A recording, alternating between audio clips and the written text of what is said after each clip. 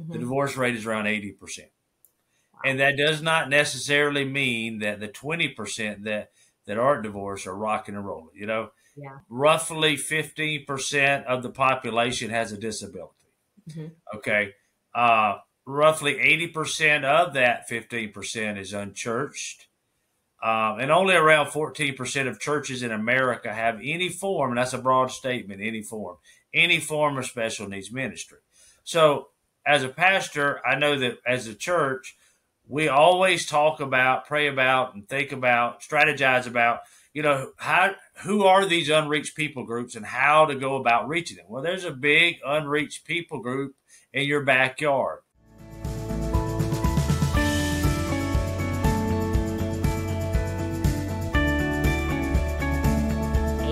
Welcome back to another episode of Parenting on Purpose, your podcast for parenting tips and enjoying the journey, where we listen to what you guys ask for and we go and find out incredible speakers to come and share their story. So today I have Tab and Candice Howell coming to us from the great state of Texas. How are you guys doing today? We're good. Awesome. Do you have a Texas shirt on you're representing? Yeah. That's awesome. We both have some SEC affiliations. So before the call, there was some very heated words, but we brought it all to an amicable state. Just kidding. But we're really excited because Tab and Candice are special needs parents, and they have designed a nonprofit and a whole ministry around their journey and serving on and loving parents just like them. So I'm really excited for them to share their story with us today. I think we'll learn a lot of valuable information. So thank you both so much for being on the call. Well, thank you. Thank you for having us. Yeah, I'm really excited to share, like I said, your story with our parents and just see who it moves. I'm so motivated by who I've met on this podcast and the amount of credible parents that are out there in the world. And for the mere mortals like me, it just really helps to motivate me to show up better in my own life. So I appreciate you guys sharing your story. So why don't you start us off with, I like to ask a fun question. How do you guys show up in your life? What is something that you guys do so that you can show up as purposeful parents? Let's start there. Wow. Okay. You want me to go? I'll start, and then my wife can clean up my mess. So what do we do to show up in our home? I would say for me personally, something I do now, and I learned this through failure, is be very intentional to make connections with my wife and my two boys. Noah is our son who's autistic, and he is 17. How do I make a connection as his dad today? Which it would be different than how I can work towards to connect with my son Titus, who's 15. And obviously with Candice, my wife, that would be different. But I want to be intentional and not take that for granted, how to kind of just to be there, be where my feet are. And, can I tell a quick story of just maybe illustrates this a little bit? So I learned that it's very important in your relationships to try to live in that other person's world, to have a better understanding. So this goes back a few years ago. Noah used to love taking spoons or forks and just hitting the table with them, hitting the wall, just hearing the vibration, the noise, just banging, right? And I used to get on to it, right? And those kind of things. And then it just kind of hit me that, you know what? The next time he does that, I'm going to pick up a spoon and I'm going to do it with him. And so he did it, and I picked up a spoon or whatever, and I started banging the wall or whatever he was doing. And he kind of paused, and he kind of looked at me, but then we kind of did our own little thing just for a moment. It didn't last long, and he didn't do it long anyway. And then he kind of went on and did his own thing. But one thing I noticed is, and Noah is not just autistic, he is severe on the spectrum, and he's very limited in verbiage and these kind of things, is his mother is his best friend. And so he was always naturally connected with Candice. But I noticed when I started even doing something silly like picking up a spoon and hitting the wall with him, is that on his own later on, I was sitting on the couch. He came and sat on the couch with me, and he kind of engaged me, right? And so that's not a natural thing for me and him to something like that just to happen. So to me, that's just a little example of how I tried to connect. and I try to connect with my son, my other son, Titus. I try to find the ways to make him feel. When you live in a special needs family, your audience is probably mostly people that are not special needs parents, but maybe there's a few are. When you are a special needs family, and let's say you have more than one child and only one special needs, it's like all hands on deck on a normal day. And so it's natural in my house to Titus and all of us do what has to be done just to keep the ball moving, right? And keep safety and all these kind of things. So Titus has been helping us with Noah since he was like 5 years old. And people think I'm exaggerating, but I'm not. And I learned this through failure as well. I have to be very intentional, and Candice has to be very intentional about letting Titus know the greatest value he brings to our home is not another set of hands, but it's the reflecting the image of God that he was created in and to our family that God gave him to. And if I'm not intentional about that, it will not happen because we're so either busy or emotionally drained or whatever the case may be. So I want to hear Candice's answer, but this is why we do this podcast, because you could look at my family and say, there's no similarity. There's no relating. Well, I have a 15-year-old that was brought into my life through adoption, and she was the most incredible thing that happened to me. And I have a 3-year-old, and I'll tell you what, I have a toddler. Special needs or not, toddlers are very active and they're all hands on deck. So I feel the same way, Tab. Again, it's about Shekinah. I want to make sure that she has the ability to embrace where she's at and enjoy her teenage formidable years, right? And it doesn't just feel like she's a babysitter. So this is why these to me are so beautiful, because we have so many more bridges than we do. What's the analogy? Like more bridges than canals, like more things that connect us than separate us. And I think that just by extending that arm and sharing that story, it really helps. Like a tip that you guys might have as seemingly unrelated parent might glean something very useful out of it. So Candice, same question to you.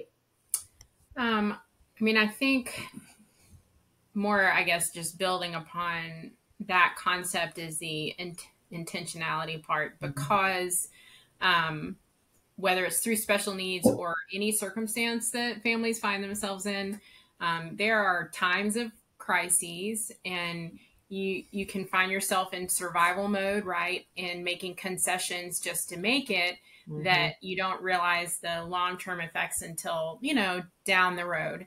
And I've worked with, talked with, spoken with a lot of special needs parents, of course, and they find themselves in that boat a lot, making concessions and decisions in a survival mode and not realizing that they've missed out, for instance, on connections with their other children, on connections with their spouse, because whatever the crisis is taking all the attention, or maybe this particular child that has significant needs is taking a lot of attention. And then other areas of your life are getting neglected that need attention, like your other children, like your spouse, and like yourself, yourself. Yeah. The amount of care that those are hard for us to realize, because our son Noah required so much attention for a long amount of time. We didn't realize how isolated we had become. Even though we're obviously going to work, going to school, going to church, we were doing those things, but we were still very much an island because he took a lot. And because Noah had natural inclinations and a very natural relationship with me, then I was dealing with him most. Yep. And then that meant that Tao was dealing with Titus most. And then there was disconnection there on both our ends. And so it wasn't until the Lord called us to a whole nother state and we moved and really stirred up our lives, right? Yeah. That we realized kind of like several things. And that was that our relationships weren't healthy. We weren't healthy. We weren't taking care of ourselves, and like big changes do, you're reevaluating and you realize a lot of things that just because we were just trying to survive, we missed a lot of things. Right. And so that it does take a really conscious effort to be intentional in all of those things. I think every parent can relate to that in some level, like whether it's work or your own personal endeavors. I know a lot of our, hi, I You know can hear a lot. That's Noah in the background. He's saying Awesome. hello. Awesome. No, what's up? That's so cool. I think whether like it's going off to your own personal endeavors and still wanting to be present, that's something that we all have to face as parents. And really, I'll share a little bit of my heart. The reason I started this podcast is because my daughter came to me and she wanted to make a brand to serve families with healthier food for kids. And I come from a business space and I really wanted to understand who we would be serving. And as I started to interview people, I learned that there are so many tools that we as parents could use to really help our presence and help us show up impactfully in our children's lives. So that's how this started. And it's what you just said, Candice, is exactly why we do this. Like, we all go through these things where we're still growing. Just because we have children doesn't mean we're done growing as people. Doesn't mean, the Lord's done with us. Like, we still have to go through a refining period, and having to do that and integrate leading a family at the same time is challenging. But I do believe that out of every challenge, you can, birth this beautiful version of yourself if you're present. And it doesn't mean you're perfect, because I think perfect is not only a fallacy, but a disservice to our children, because the world isn't perfect. And if we're made in the Lord's image, then perfection is not what we should be striving for, but like presence and love, right? Hi. All good. Yeah, no worries. If you have to pause, it's all good. No, my other son wanted something. Okay. Hi, Titus. Great names, by the way. Oh, thank you. Hey, I was going to say something. So you're talking about your toddler and your 15-year-old, and it relates to our situation. So when, for an example, when Titus comes to me and says, I need a break, I understand. And we figure that out. We find a church camp, a wrestling camp. We find somehow, some way to do that. And another thing that I have learned is very uncomfortable, but it's healthy, and it helps with growth as a person and also in our relationship. X amount of times a year, I'll sit him down and say, okay, T, how am I doing as a dad? Love that. And as long as he's respectful, he can say whatever he wants to. And he can tell you that you're backing the wrong football team, and you'd be okay with that. No. Well, I raised him better than that now. By the way, just so you know, my son, Noah, who's limited verbiage, I had a Georgia flag in front of my house, and he would say Georgia.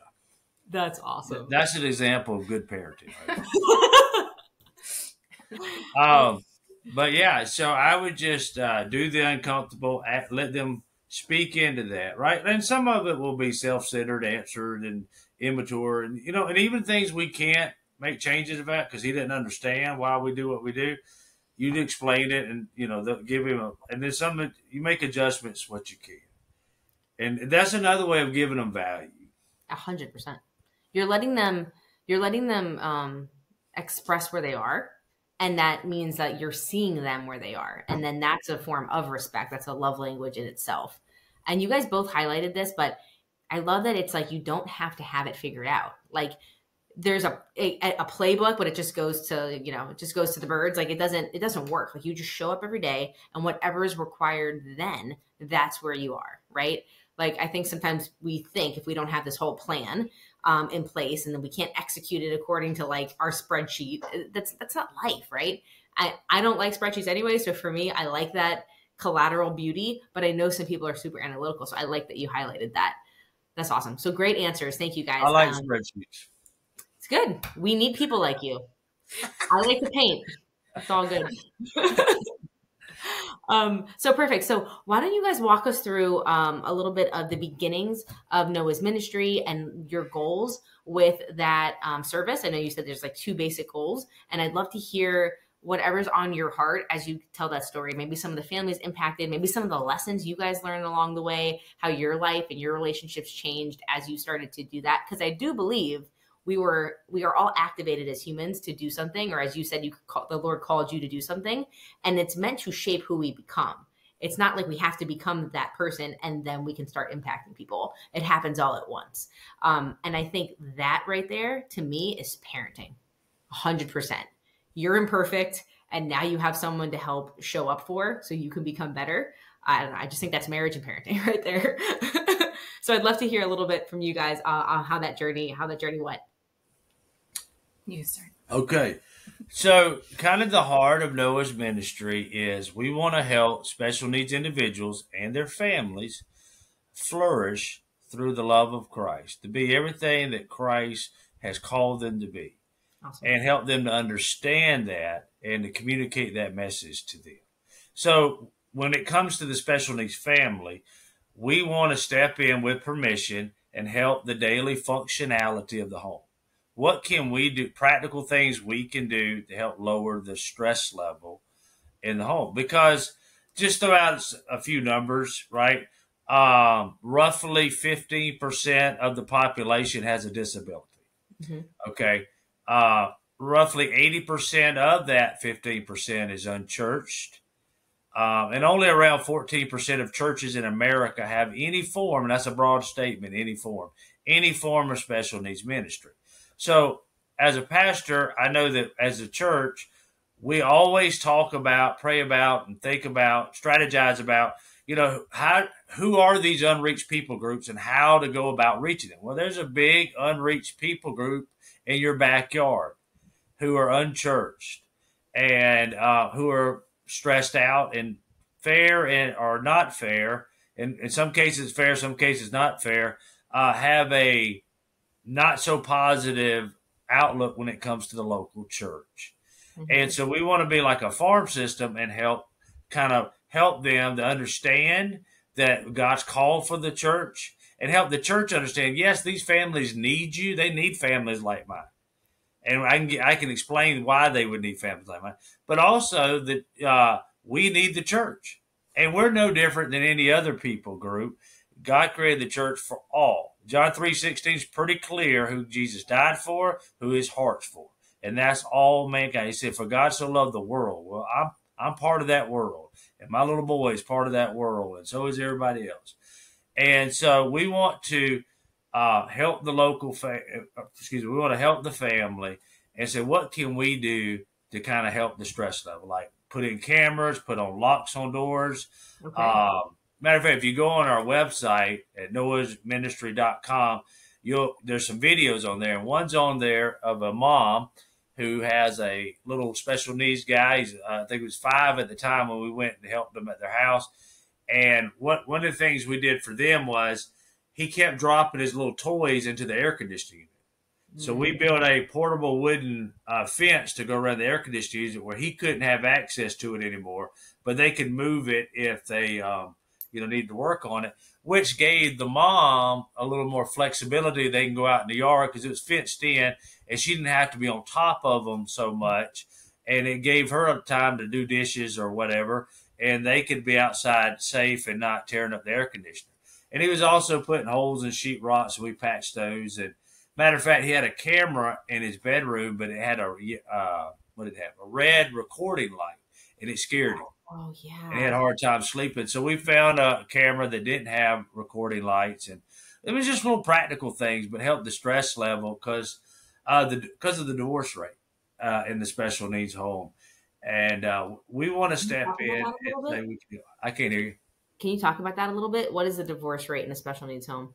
So for this, for the severely special needs family, those like that has a child that is low functioning, the divorce rate is around 80%. Wow. And that does not necessarily mean that the 20% that aren't divorced are rocking and rolling, Yeah.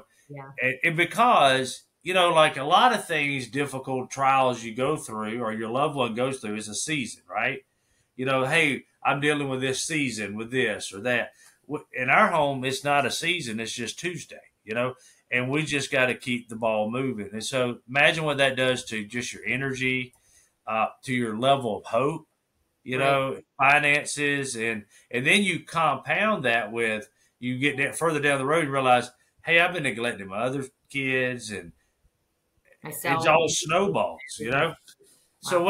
So we come alongside and we kind of do a mentor, just kind of walk through life with them and share things. One of the things we do is research, because could they do their own research? Of course they could. but do they have the time or the energy to do that? No. Right. So we just step in and say, what can we do to help to give you a little hope? Now we're a ministry, and so we ultimately, the tip of the spear for us is to step in and connect with your heart, to let you know that God has a plan. We want to live out that plan and love on you and help you out. That ultimately you may allow us to explain to you why we do what we do. How can our family, you see our family dynamics, and how can we have hope and believe in a God after what we deal with, and share the gospel with those who allow us to. That is the tip of the spear for our ministry. And those who are there, we share it with that story with them. Those who aren't there, we love them till they are there, if that makes sense. It makes perfect sense. Yeah. I think Candice highlighted it. Yeah. Oh, I'm sorry. I have a few questions, and then I want to move on to the church component. So I think Candice said it perfectly a few minutes ago, where when you're in like scramble crisis mode, it's like you can't, the analogy, I always mess this up, but it's like you can't see the forest through the trees, right? And sometimes it's so much easier, which I think is why community is so important. Church community, sports community, any community. But when you have community, you can help others see what's, clearly there, but they can't see because they're in the middle of that. So you help families love them where they're at to determine what those some practical things could be to help them get from a place of crisis to have a little bit more space around the situation so they can count their blessings, so they can see the beauty that's still around them. I think that's awesome. And I just want to commend you both for being open-hearted and present to this journey. And I'd like to ask you a question.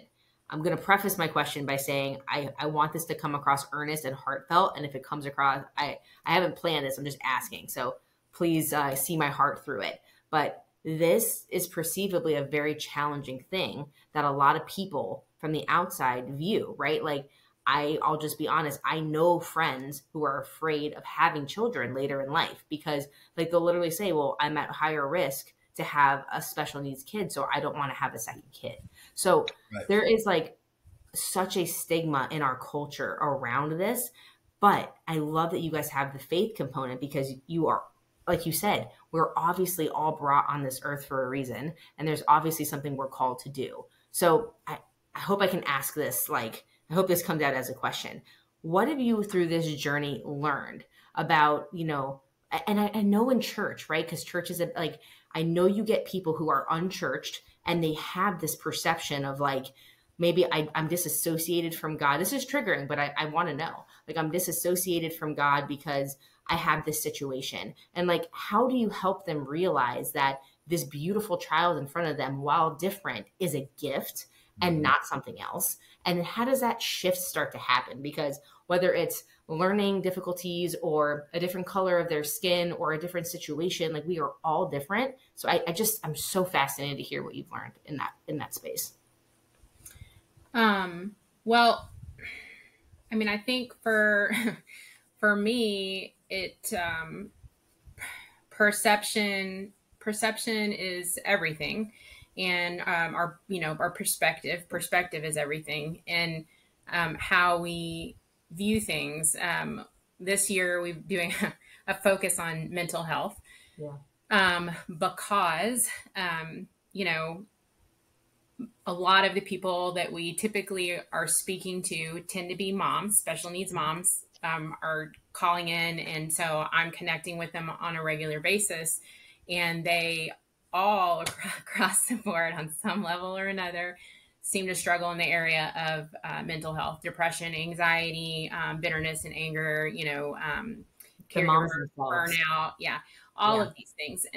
And I can relate to all of them. And I tell them that this ministry on my side does not come from a place of perfection. I have, like when people, you think about people and they write these great books and they do all these things, it's like they've learned this great lesson and here's how to do it all right because we did it. And that's not where I am.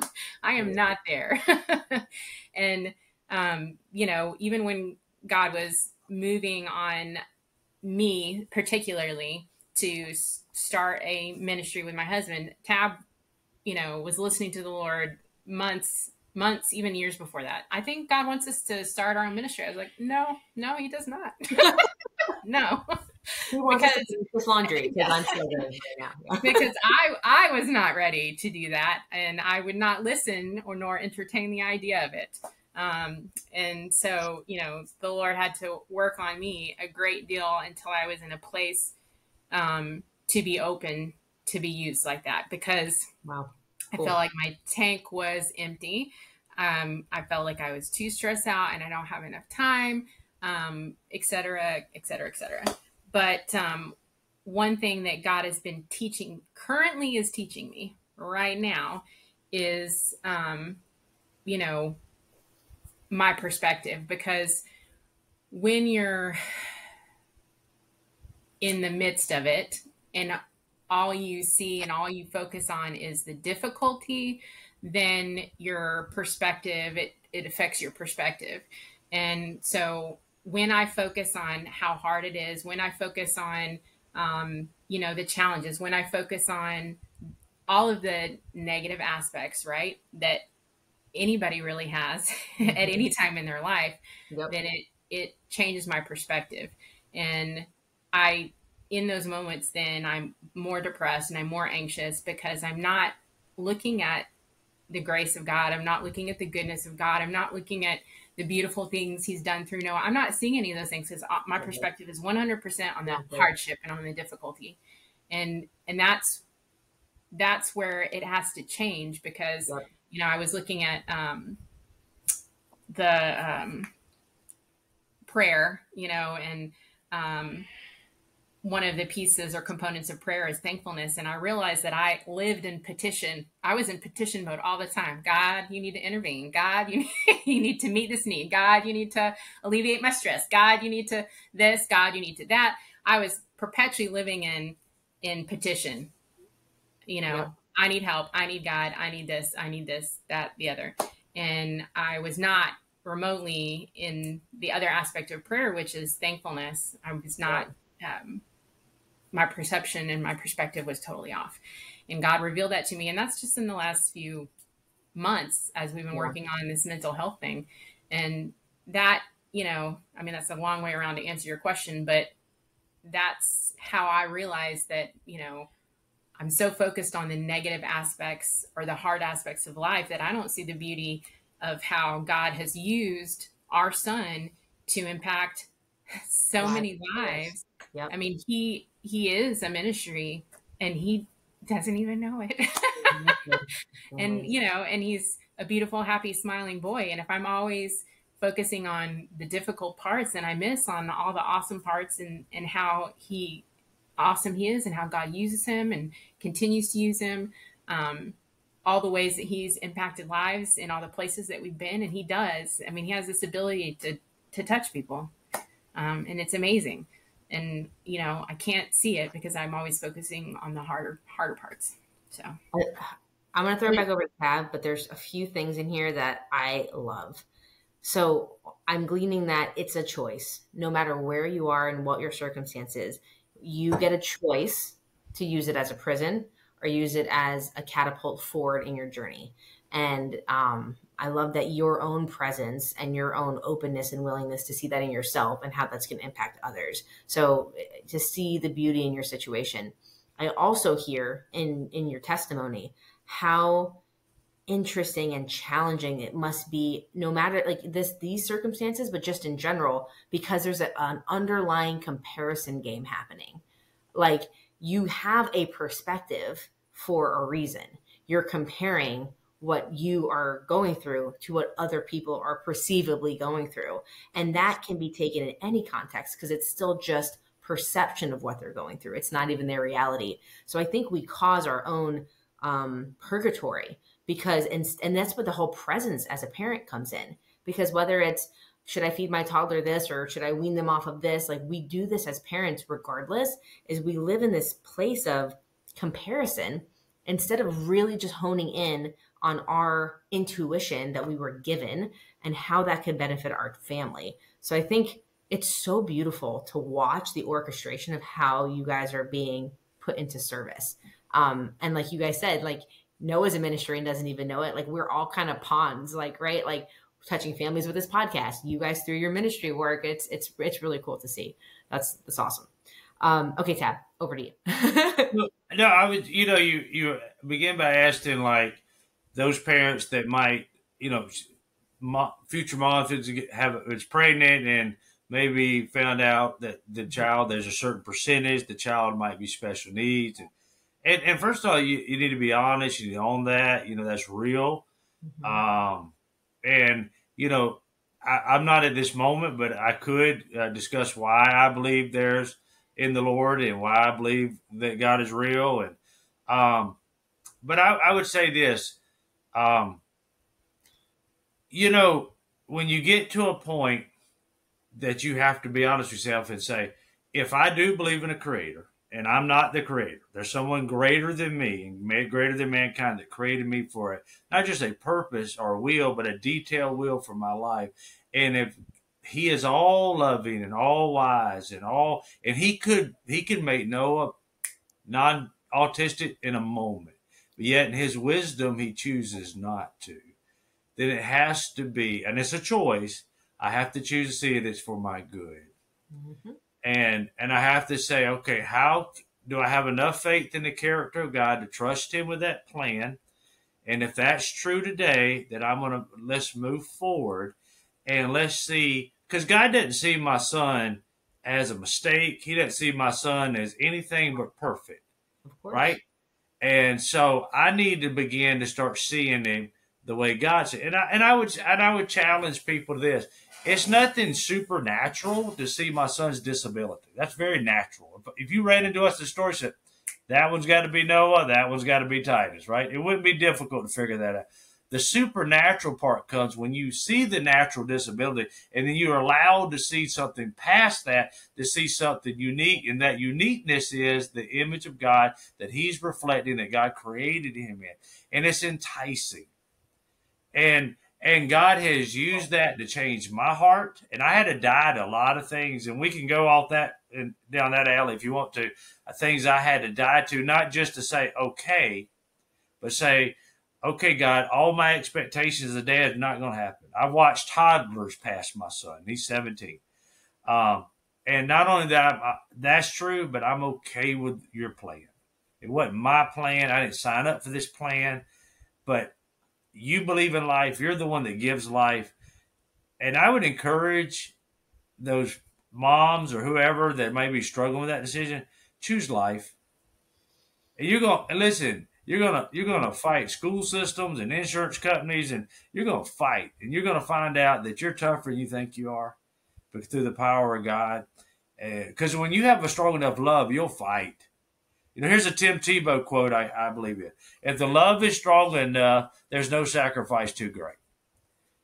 And, and you'll learn that, no sacrifice, no willing embarrassment, putting yourself out there is not too costly because your love is strong enough. And how do you learn that? God taught me that through my son.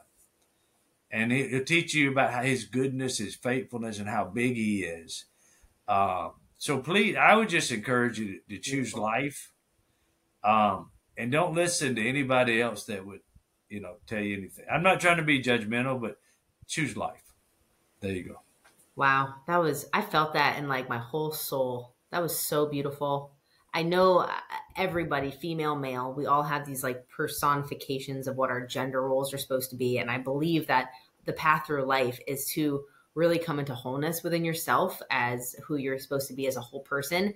And what I felt as you talked about that is like how these images of masculinity and these images of like what this perfect family should be like will die within anyone, as they will with any kid, whether you're a football player and your kid decides not to go to Georgia or whatever that is, right? Like, which might happen. Sounds there. Just kidding. As long as you didn't go to Florida, man. I actually know Tim Tebow from college. He was such a sweet, amazing, well, obviously he was a kid then, now he's a man, but endorsement. Tab, that was beautiful. Wow, the conviction, the love that comes from your testimony, you guys. I'm so happy to see the work you're doing. And I also keep going back to, it just reminds me of like I'm like a good blend between like a spiritual path of faith and like the science. I love both. And it's like we use such a limited piece or component of our intelligence, right? Like it's scientifically been proven that we are not using the full capacity of our brain. So in this one era of life, it's perceived that people who are on, I have a cousin who's on the spectrum, and he is a savant. The kid taught himself Mandarin. I mean, it's like insane the different things that they can do. And even I've had the pleasure of being really close friends with someone who's very nonverbal, but just the empathy and the connection to animals. It's like you can't just compare people on one spectrum. And I like this is the only box, right? That's why a lot of me and a lot of our audience homeschools their kids. And they're just starting to realize like whatever box it is, like I don't want my kid in it. And it's about time we start blowing up the box, making it bigger. But I love that. I think, I know, it just reminds me, you have to really see with your heart and not just your two eyes, because you can't just compare where you are to where others are. You have to see everyone for what they were meant to be, which is perfect and their own image. And why would he make everybody if we're all the same? We're not supposed to be the same. We're supposed to round each other out and be a community. That was really cool. Thank you for walking me through that. It was awesome. Absolutely. So I think that you were going to start with the next goal of your ministry, which is to help support churches with families on this journey. So I'll let you go back on your path now that I've done my squirrel. I guess, well, I can start us off, I guess. I think when God was calling us to start this ministry, I'm more of a image person, and the ministry kind of birthed out of where we struggled the most, I would say. And so, when I, as a special needs parent, I often felt like I was drowning, and comparatively with a lot of other, that's a good image, and a lot of parents can relate to that. And, I would be out and I would be drowning, and, my Christian friends would be walking on the beach, right? And they could see me and they could see that I'm drowning. And I feel like, they would say, I'm going to pray for you. That's great. And I believe in the power of prayer. Absolutely. And then they walk on their way. And if somebody was really dedicated, they might get on their knees and they might pray for me, continually. And that's great too. But what I really needed was for somebody to swim out, deep in and save me, because that's what I needed. And I felt like there was that gap between where we were, and where the body of Christ, generally speaking, right? Not every individual, not every church, obviously, but as a whole, there is a gap there. And maybe, not even just with, special needs, we get locked into our own lives, in our own bubbles, and, we throw out, we're going to pray for you, and people mean it, true, and they do it also. But what a lot of people really need is help. But they need help with that prayer. They need intervention, same with people with, mental health struggles. There's just a lot of gaps that, and we're just hoping that through this ministry, we can help the church, the body of Christ, to see that there is a gap, and, the cross is the bridges the gap. So we as the body of Christ need to be doing that. So. And it makes me feel like they earnestly don't know how to help. Yes, that is a fact. That is a fact. Like, I just got back Tuesday night. I spent a week in Georgia and Mississippi talking to churches, and it's amazing. Some churches do not even have a clue. They love the Great Commission, that go make disciples of all nations. They know all nations means all people groups. That fires them up. But it's blind spots about the practical steps, how to eat the elephant, right? And so that's kind of what we try to do, is step in. Where are we? Because they're not all in the same place. Where are we when it comes to this? And then also help them to say, okay, we're here. Let's own that. We want to end here. and here are the steps to get us there, and help have a little accountability about, hey, we're here, we're going to get here, and then we're going to get here, and those kind of things. So we kind of just have come up with, when it comes to safety and it comes to discipleship and training volunteers, we just kind of try to help the church. We have a little prayer guide that we send out, because any ministry should be founded, the foundation should be over prayer. We also kind of help the church come up with a strategy for the family. And we learned this through failures of our own family. They need to have a strategy for, obviously, for the special needs individual, but also if there's a sibling to go along with it. Also, if there's a single parent mom. I would say in my experience, inside the people group, there's the two components that are probably most neglected is the sibling and it's the single parent mom. And they really need intentionality.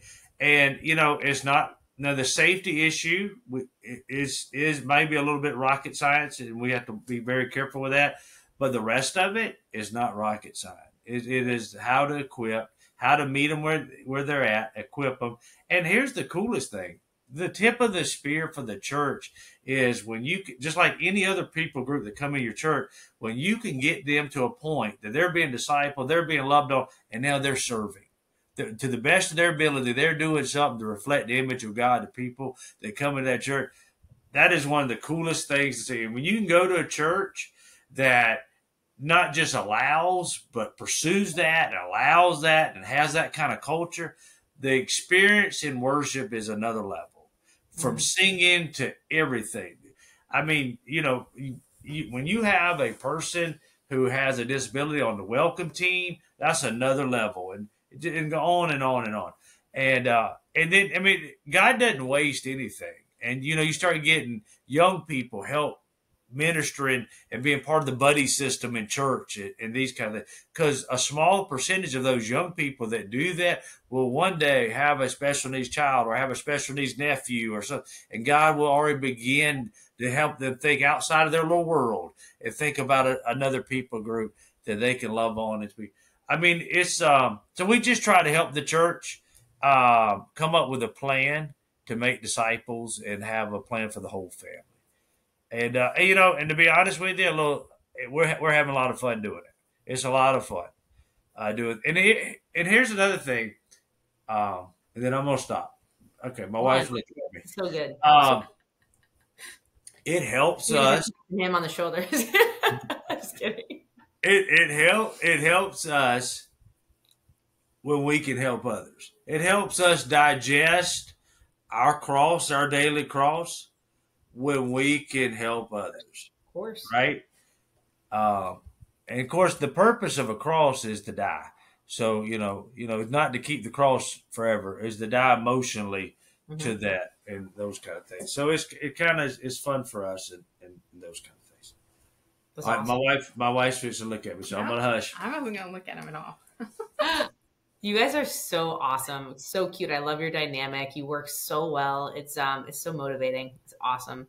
I love it. It comes full circle to how we started, which is you choose gratitude. And it's incredible that regardless of creed, culture, color, whatever, shape, whatever, we all have the capacity to love.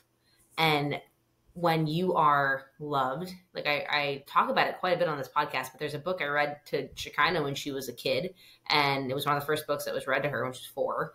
And now it's in Gabriel's hands. And it's called How Full Is Your Bucket?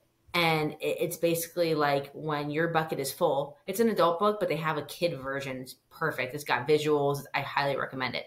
But when your bucket is full, when someone loves on you and compliments you and spends time with you, gives you a hug, tell you they're caring about you, listens to you, takes a spoon next to you when you're hitting on something with a spoon and shows they see where you're at, it fills their bucket. And when your bucket's full, you are more receptive to filling other people's buckets. But the caveat here is as you go to fill someone's bucket, your bucket also gets full, right? So it's that, servant leadership service. And we were meant to do it, right? It's when we're our best. And you have to die to yourself to understand that. You have to see yourself become the nightmare in order to understand what the dream looks like. And it's really fun to watch it play out in children, communities of all kinds. So that's beautifully said. you both speak with so much compassion, and you can really feel the difference that you guys are making. So I'd love to learn of some stories of, I know you shared one earlier, but some of the families that you guys have helped, maybe some lessons that you've learned. I'd love to hear about maybe Titus and Noah's involvement, and maybe how you've seen them flourish through this process. Whatever speaks to you guys. Stories. Well, and I was asked this a few weeks ago at a church. And basically the question was asked to me: how have I seen God use Noah to impact, life? And I said, well, the main one I've seen is my life, and in my life, my family's life. We go from having these expectations, having to die to those expectations, having to be okay with God's better plan, going from, hey, that's all great, but I'm just trying to keep the water out of the boat in our own house. I don't have the energy to look outside my house, to the fact that, hey, we want to look outside our house. There's other people like us that need a little hope, because, with hope, you can walk through a wall, but without it, you're not going to get off the couch. And so, so anyway, Candice was a champ from day one. And I remember, so back up a little bit. So when I was pastor of church back in Georgia, and Noah was, I don't know, he was like 3 or something. And he was having these problems, and we were taking him to therapists. He had an occupational therapist, and we also had his hearing checked and all this stuff. We had tubes put in his ears. Okay, we're going to catch up. And then he had an occupational therapist named Amy, and Amy said, I work with some kids who are autistic. I think you ought to get Noah checked. And, I was like, okay. And so we went through the process, figuring out where to go, how did that work, and all this kind of stuff. We had Noah check. And so I always will remember, it was a Wednesday. It was about lunchtime. I was going to have a sermon that night. I was already prepared for it. And I get a phone call from the doctor's office, and they said, Mr. Howell, just to let you know, Noah's test results are back, and he's autistic. And I don't even know if I could pronounce the word autistic, And I really didn't know anything a lot about it. But so I just got in my car, and I drove somewhere, and I had a really honest conversation with God. And I told him it was unfair, and it was all these things. And God just kind of spoke to my heart, and he just said, do you have enough? Because I was worried about, I said, what if he gets bullied? And 10 years from now, what's that going to look like? And God just said, hey, forget 10 years. He just spoke to my conscience. He said, don't worry about 10 years or 6 months from now. Do you have enough faith in my character to trust me with Noah today? And I did. And God pulled me out of that emotional hole. But that was day one of my learning curve, that God is so much greater and bigger than I ever thought it was. And God's plan is so much better. But I have to die to my expectation. Dying hurts. Mm-hmm. It's embarrassing. It just hurts. It hurts to watch toddlers do more than your kid can do. It hurts to watch people pity your son, because God didn't pity any of us, and especially these ministry is not a pity ministry. And it needed help like everybody else does, but it's just all that kind of stuff, and the embarrassment of it, and you have to die. And there's so many layers in that onion you have to die to. And God He walks with you shoulder to shoulder, and He gets you to the point, because He wants you to end where you say, "I will be a mouthpiece. I will start. We will do this, and we'll help other families, and we'll help the local church." And Noah will inspire all this stuff. I mean, to me, that is amazing. I mean, I can share other stories, but to me, that is the foundation of the example of the Holy Spirit working. He took something that we thought was bad and terrible and unfair. I remember I told God that this is unfair, and God turned it into something beautiful. And we're helping other people. And so you asked me about Noah and Titus relationship. Titus, all Titus has ever known is Noah, his whole life. And he loves his brother. I could tell you a story. I probably couldn't tell you. There's a really cool story about Titus taking up for his brother. But he loves his brother. We couldn't have Noah probably without Titus. I mean, I don't know how to tell you anything. And I've seen Titus sometimes correctly, diplomatically, sometimes physically. Titus is a wrestler. Defend other special needs kids, Wow. Which I'm good either way. And so, so good. Who knows? And so, and Titus goes on Wednesday nights at church, and they have adult special needs service, and to watch him talk to them and engage with them, and kind of just connect with them, and those kind of things, and so, and another thing I would say, and I'm just kind of rambling. I'll stop in a second, but I spoke at a church a few weeks ago, and just to have special needs families come down crying, and be able to say, I know your son. Like, there was one family that came down, and we know their son. They knew we knew their son, and they were struggling because he's getting to the age of trying to figure out, could he ever live on his own? Could he ever keep a job? Could he ever, these kind of things, right? And I just said, I just want you to know, I know those are real things, and we have to pray about it, and let's meet, let's see what Noah's ministry can do to help. But I just want you to know that your son brings me joy. Just, I watch him on Wednesday nights and just watch him interact, and brings me joy. And I'm going to be honest with you, I have a special needs child and I have a non-special needs child. And I don't know if anybody could ever tell me anything that would mean more to me as a parent for either one of them. And they said, hey, I watch your kid and they bring me joy. Yep. Just them being them brings me joy. And so just be able, and all that's birthed out of Noah. I mean, obviously God's behind it, but that's the tool, the vessel he used to change my heart and to start impacting other people, and began the ministry right in the middle of the pandemic. We started this right in the middle of pandemic. Because you know what? Go figure. God's bigger than the pandemic. How about that? And it was needed. I'd like to share a story with you guys if you're open to it. Do you guys know? If not, I'm sure your kids know. Do you know who Jimmy Darts is? I don't. Okay, so Jimmy Darts is a viral YouTuber, and he is most known for going to Walmart with this camera strapped to his chest, and he'll walk up to people and he'll give them like an ultimatum, like, you can take this suitcase with $5,000 or $2,000, or you can give it away to somebody in the store. And go bless somebody. And he does things like that to challenge, like social experiments, but always out of like the heart and blessing. And the people who end up giving and choosing to be selfless, they're always blessed with like another suitcase miraculously appears with like $10,000, right? And they just gave it to this single mom they saw strapping for strollers, and it's just so cool to watch. So I was at a conference a few weeks ago, and he was the first keynote speaker.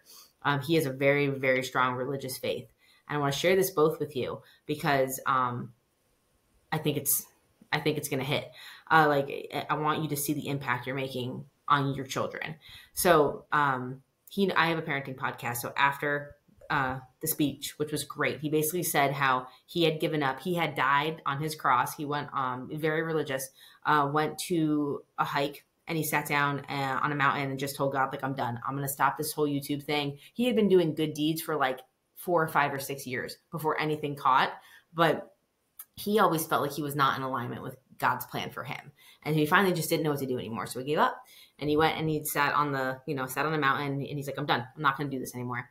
And he heard a voice at that very moment, and the voice was the instruction, okay, now you can go do it. And he's like, no, I just told you I'm done. Like, I'm not doing this anymore. And then, he heard God say, well, go do it. Now it's your time to do it. And he was like, well, that's confusing. So he didn't know what to do. And his dad and his mom are very close with him. So the next morning he goes, and his dad can tell he's perplexed. And his dad said, well, Jimmy, what are you doing? You're like 24, 25. You're here at home with us. Like, what's going on? What would you do if you could do anything you wanted to impact the world? And Jimmy's like, and you guys can go look him up, Jimmy Darts. He's beautiful, beautiful soul. His brand is called Kindness is Candy. So check him out. It's awesome. I think your son's probably know who he is. But he's like, I would go bless people. I don't know how I would get the money, but I would just go out in the world and bless people. And his dad's like, then go do it, Jimmy. Go do it. So he shared that story with us at the conference. And then after, because I had the podcast, I went and chatted with him a little bit. And he's like, if my dad hadn't said that to me that day, there's no way I would be who I am today. And when you start to see the impact this kid makes on people's lives, he'll go into Miami and he'll find the roughest looking dude and he'll go buy him lunch and buy him breakfast and walk around with him for the day and go get him roller skates. And it's so cool to watch. And he said, no way I would become that person if it wasn't for my father saying, then go do it.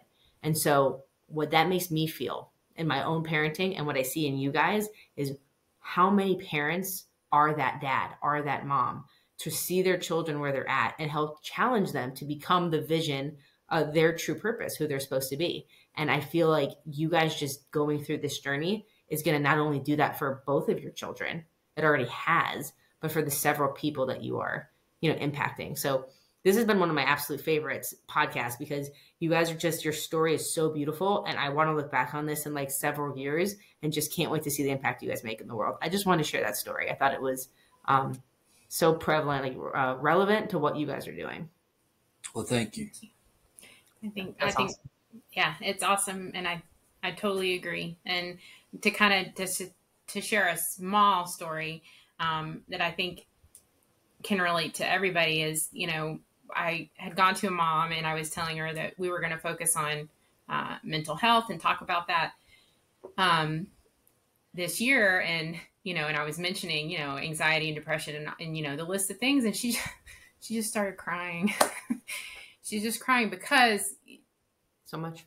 Yeah. Because I think that all it really is that people, are struggling and they just want to be seen. They just want to know that people see them and that they see their struggle. And, it helps you not to feel alone. And that, whether that's a special needs parent or whether they're struggling with, anybody struggling in any way, being seen is of value. It saves drowning people. Hey, I see you. Let me do something about that. And so I think that kind of maybe summarizes it. And each family that we help, sometimes they're big projects and sometimes they've been really small in comparison and not very costly, but it's something that makes their lives a little easier so that they are not so stressed or overburdened or worried or afraid or anxious or fearful, whatever the case may be. So it gives them a little hope. Yeah. And sadly, it's probably the first time in a long time that someone has done something just for them. And it starts to repurpose their faith in humanity, right? That faith that there are people out there who care about me. And how can you show up your best for somebody if you don't feel that, right? And you're not allowing yourself to have that space. So I have a question for Candice. And it's amazing how quickly you see this. So I have a 3-year-old now. And what I love about children is when you look at the world through a child's eyes, everything's in God's image. It's not until that child goes through some conditioning where they start to notice there's something different here. I should look at this differently. And I watch my own children, my nieces and nephews, as I've just seen kids grow up, how that reaction starts to change. And it could be anything. It could be like someone with an affliction, someone on the side of the road, right? But there's something in them that it's like a switch that goes off where now they look at them differently. Whereas when they were kids, it's all just people are people and we love people. And it's crazy as an adult. And I know I'm very perceptive to this and because that kind of stuff bothers me. My question to you, Candice, is I know I watch people look at any type of special needs family and they don't know what to do, similar to what you said with the raft. So they look away or they don't know, like, I think Tab said it earlier with like pity, they don't know how to respond. So I want to ask you, what is a better way? What is a better way for someone versus seeing somebody and just smiling as you would any other person, just say hello, but they look down or they don't know how to deal with it in themselves. So they choose to disengage and it breaks my heart and it actually makes me really mad because I'm Italian and that's how I react to things. But what is a better way for people? Share your heart here because I think this has just been the most incredible podcast. I'd really love to know your answer to that. I mean, that one's a struggle for me. And I can honestly tell you that my responses are not always biblical and sometimes 100% in the flesh. But what I tell my friends or my family or people that I'm talking to that, don't currently have or know anybody or don't have a personal relationship with somebody with special needs, I think that parents take for granted that their children know better, right? And maybe church folks more than anybody, right? My kid knows how to treat people. My kid knows, right? We're good people. We grew up in the church. We know how to treat people. But that is, not the case. And I can even think of a perfect example when we used to do mission trips, and we took our whole family. We took Noah on the mission trip as well. A church hosted us, and the pastor's son was sitting across from us when we were eating. And my son, Noah, is a very vocal eater. And he's just, he's just making just loud noise, doing all these things. And this kid and his buddy are cracking up and mocking him and laughing their rear ends off. And so, I get real fired up about things like that. And, I was trying to be really self-contained and controlled. And I was like, is there a problem here? And like, because normally being, mom, using the mom voice, even if it's not your kid, resolves the issue. And they just kept doing it. Oh, I was about to lose it. And so I went and spoke to the dad and said, your son is openly mocking my son, and you need to go and handle this or I will. And he did. And he was he was embarrassed, right? And, about it. And the friend was a special needs, the friend that was openly mocking with him, his sister has a disability, and his mom they were all shocked. Like, what? Our kids are doing this, And I just say you have to, again, go back to intentionality. You have to be intentional about teaching your children how to treat people. You cannot take for granted that they know, because they don't. They don't know how to treat people. And every opportunity is a learning opportunity. And, while they're young, you should be asking, hey, do your, what kind of kids are in your class? Because normally they're integrated on some level. Even, more severe ones like Noah, he's going to PE, he's going to music, he's going to art class, he's interacting with the other kids. And, you have to look for opportunities to teach and even go online and get videos. I mean, there's like, Pixar did a couple with Disney that are specifically about, autism. I mean, there's lots of things that are out there that you can utilize to help teach your kid, even when they're young, about how you treat people that are different than you, and how to love them and how to be respectful and how to,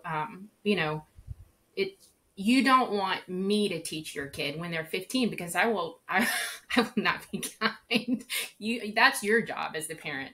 And we just can't take for granted that it happens. It doesn't magically happen. Our kids do not magically treat people good. Well, I think it's like anything else. You need to model it in front of them. Okay. You need to put them in environments. You need to be intentional and model it. Like, you go help. Hey, you raise your kids and say, hey, this Saturday we're going to go help with Special Olympics or whatever the case may be. Or at church, we're going to go help the buddy ministry. And those kind of things. And if you're talking about like, hey, I do know a coworker, I know somebody who has a special needs parent, then I this is what I say to churches too. Go ahead and ask them, say, hey, what's one or two things you wish others knew about your family dynamic? And how and how to give a little, there's a lady at our church that came up with this saying, which is really powerful: an hour to shower. And what does that really mean?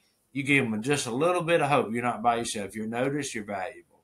And because John 3:16, what it tells me, therefore I need to go be a John 3:16 Christian. And I'm going to give you a little hope. I'm going to give you an hour or two to step in and just say, hey, I see you, And I think you model that to your kids, and it changes. It's no different, because we're talking about a sin issue.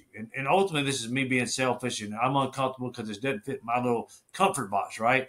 It's no different than how do you teach them to recognize and deal with racism or whatever. Yep. You model it. You know, how do you raise kids that want to share the gospel? They grow up in that environment and they saw your parents doing that when they're out. You know, it's just modeling is, I mean, God knew what he was doing when he talked about, you know, about to go and teach and proclaim. And Titus 2, you know, older men, older ladies invest in younger men and young ladies and disciple our kids and those kind of things. But I would encourage your listeners, to write down, who do I know in that world? And be bold enough, have enough conviction to say, I'm going to go and I'm going to ask them this question. Hey, what's one thing you wish somebody knew about your family? Because I see you, but I'd like to see it in a deeper level. And I think you might be surprised. And churches should be leading that. What's one thing you would want? That's one thing. I was just meeting with a church. Hey, they had this church of 2,000 on average on Sunday morning. And they have 3 or 4 special needs families that regularly come. And these kind of, I said, man, I would go to my special needs families. Hey, tell me 2 or 3 things you wish the church knew about your family. And you might be surprised. And then get back with me and we'll go from there. On how you can show up and serve them and see where they're at. Yeah, whether it's something as simple as, you know, giving them a break so they can have an hour to shower because they don't have time to do that, which some of them are struggling that much that they don't. Yeah. I mean, you just have to be intentional about creating opportunities to teach your kids how to treat people. Yeah. What came to my heart as I was listening to that, and it's no different than, I think you mentioned it, Tab, any type of prejudices, any type, it has to do with, and sometimes it's hard to hear, but it's a mirror. It's a mirror of where you're at. And you might not have that same exact mental paradigm, but if you're not actively showing them something else, right? And kids go through it. And you mentioned, Candice, the kid who had a special needs sister. And to me, what that shows me is that poor kid is probably trying to integrate his own feelings. He's probably trying to make sense of it. He doesn't maybe have the support system that you've provided Titus to where he has the opportunity to work through those emotions. So he's trying to be normal and he's comparing himself to his buddy and he feels ridicule already. So he can't go against the grain. Right. And it's in a way, this is in the only way, it's such a beautiful gift. I feel like this is such a litmus test of where we are in humanity, how we can show up and understand each other and love on each other and really feel each other's perspectives. There's a South African term that I really love. I keep saying South Africa, and I'm pretty sure it's North Africa. I need to relook at this book, but the term is called Ubuntu, and it's this beautiful non-English concept, which I just love because English is such a linear language. And so my husband's Pacific Islander, right? And so my son knows and my daughter knows a little Samoan. So I know a very little about a Samoan, but I make the effort. I know 3 songs. But it's just other cultures have this beautiful way of their language to just mean more because it's not limited to this linear type of language. Anyway, this Ubuntu term, I love it because it means I see you, but in seeing you, I understand myself better. I understand what I am. I understand what I'm not. I understand what we are together and what we can build in community. It's really an integrative word. It's very cool. And that concept to me is it's so foreign in our culture. And I think it's, what creates such incredible cultures, sense of community and other culture that we are growing to.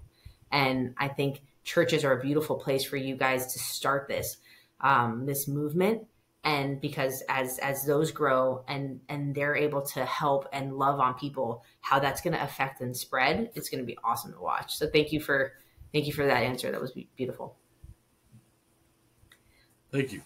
As we wrap, I guess I'd love to hear what are you guys working on currently? And then if our parents and our families would like to connect with you, if I know we have a lot of people here who are active in their church, if they want to reach out to you, how do they interact with you guys? And then please weave in my favorite final question, which is if you could give parents one tip for them to show up in their lives differently tomorrow to just be 1% better. And it can be in any facet of their own personal life, their own mental health, or for their children. What would that be?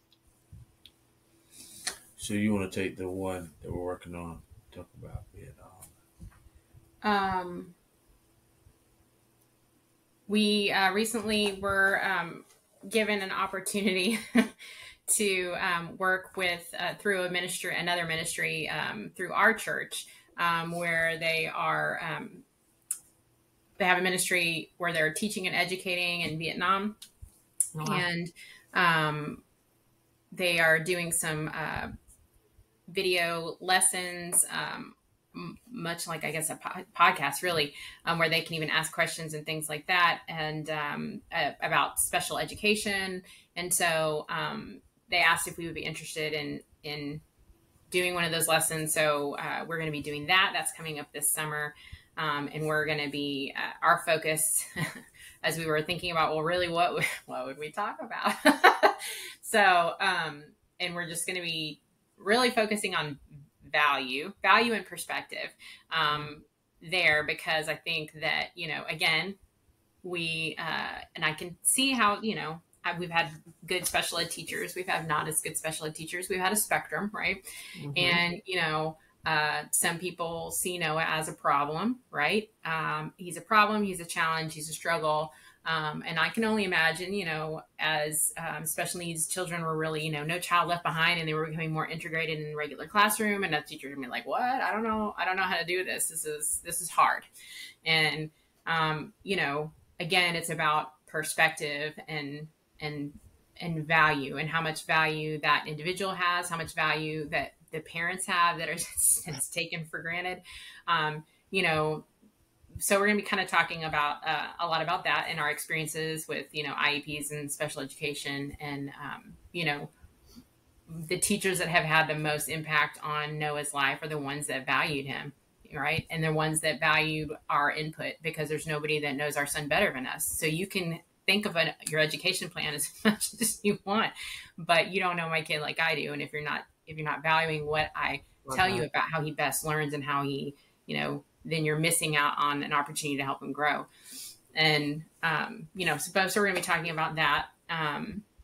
That's awesome. I mean, we're continuing through the mental health throughout the year.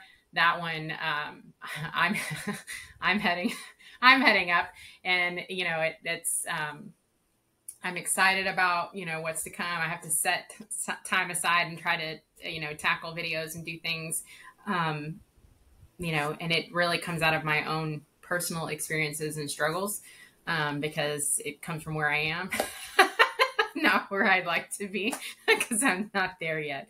And so we're doing that. And, as far as other projects that come, it really depends on each who the Lord brings to us. I mean, because families will reach out to us, and whatever we do is catered specifically to them, because it's more about asking questions about where you are and what you need, and then how can we help you in that need. So it's very different for each family.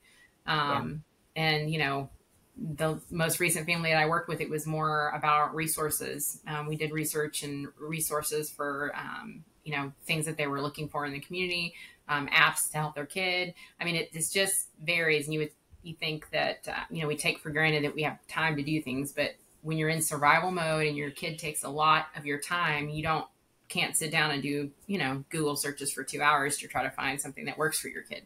Right. Because it can be a challenge to do that. So, I mean, it's different for every family that we've helped, really. Absolutely. Yeah, absolutely. And then also if anybody, actually, I'd encourage everybody, if I could, to go to our website, noahsministry.com, and on there you'll find kind of the heart, the foundation, the mission statement, and also different videos. For me, my wife is very gifted at doing videos. She's laughing, but she's very gifted at those. She has a very high skill set of connecting with people. And matter of fact, I don't know if I mentioned this earlier, Titus has a video talking to siblings on there. That's awesome. And he did it 2 or 3 years ago on there. And so I encourage you to go in there, check it out, kind of kick the tires. You probably know somebody in the special needs world that you can be able to communicate better with them if you check out the website yourself, and then, invite them to come check it out.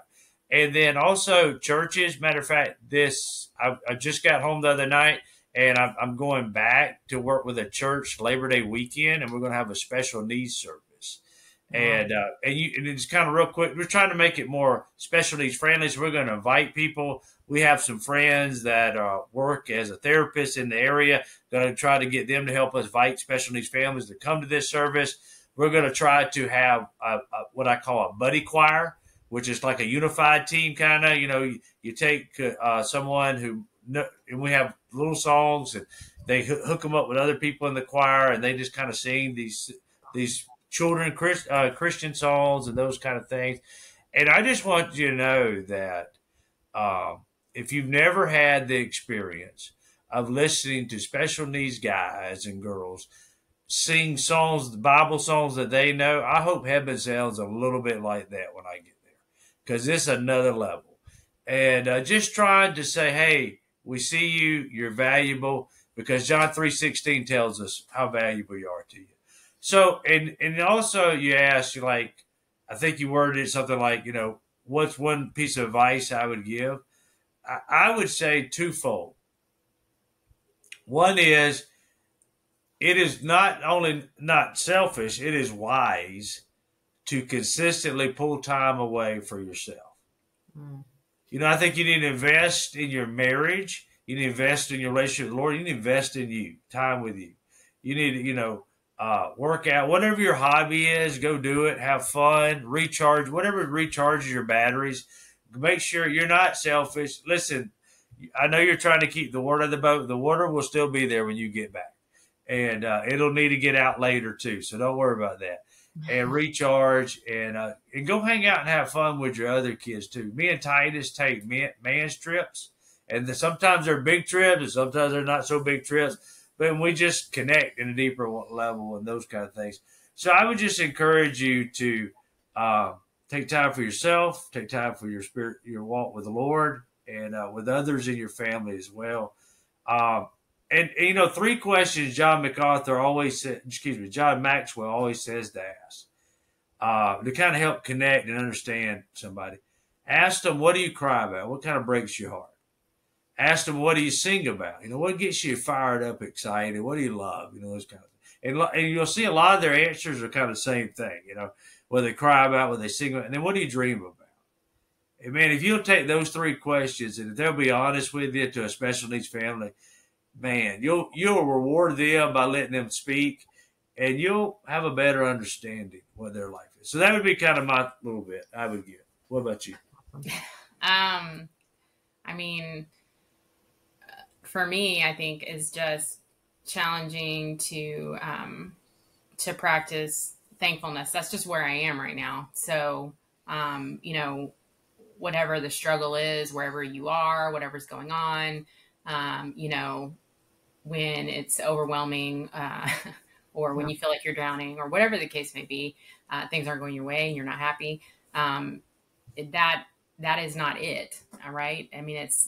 It takes so much of that moment, that struggle, you're drowning in it, and that's all you see, and you're missing everything else. And there is so much to be thankful for. Mm-hmm. And that alone, helps me in those moments so that I can see, above the water.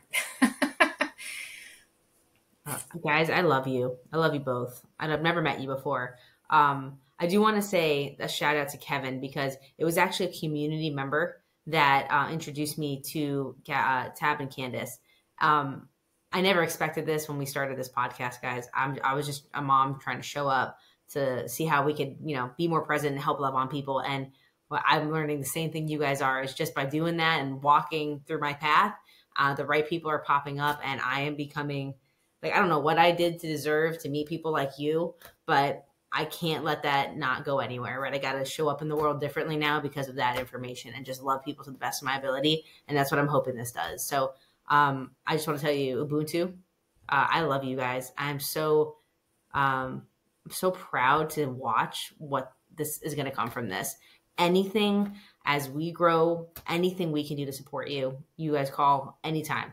I can't wait to connect you to some people in my personal sphere of influence. But I'm here to help and support that mission in any way. I think it's incredible what you guys went through as a personal transformation and are going through, although not easy, has made you in the image that we all strive to be. And it's just beautiful to watch. So thank you for showing up for yourselves. Now I'm getting emotional, because leave it to parents to get emotional talking about their kids. Thank you for showing up for your families. Wow. I really appreciate you guys. I will put your website link down below so people can check you out. And lastly, parents, just want to thank you. It's literally for you guys. We show up every week. We're sharing our stories. We're just parents on our journey, and this is not easy stuff to talk about. And so I commend you guys for being so brave and asking for what you're struggling with, and reaching out to us. There's an email down below if you want to hear something, or if you have something to say, please hit me up. That's what we're here for, guys. But I love you all. I appreciate you guys being here. And until the next perfect time, stay beautiful and stay inspired. Bye, guys. Thank you so much.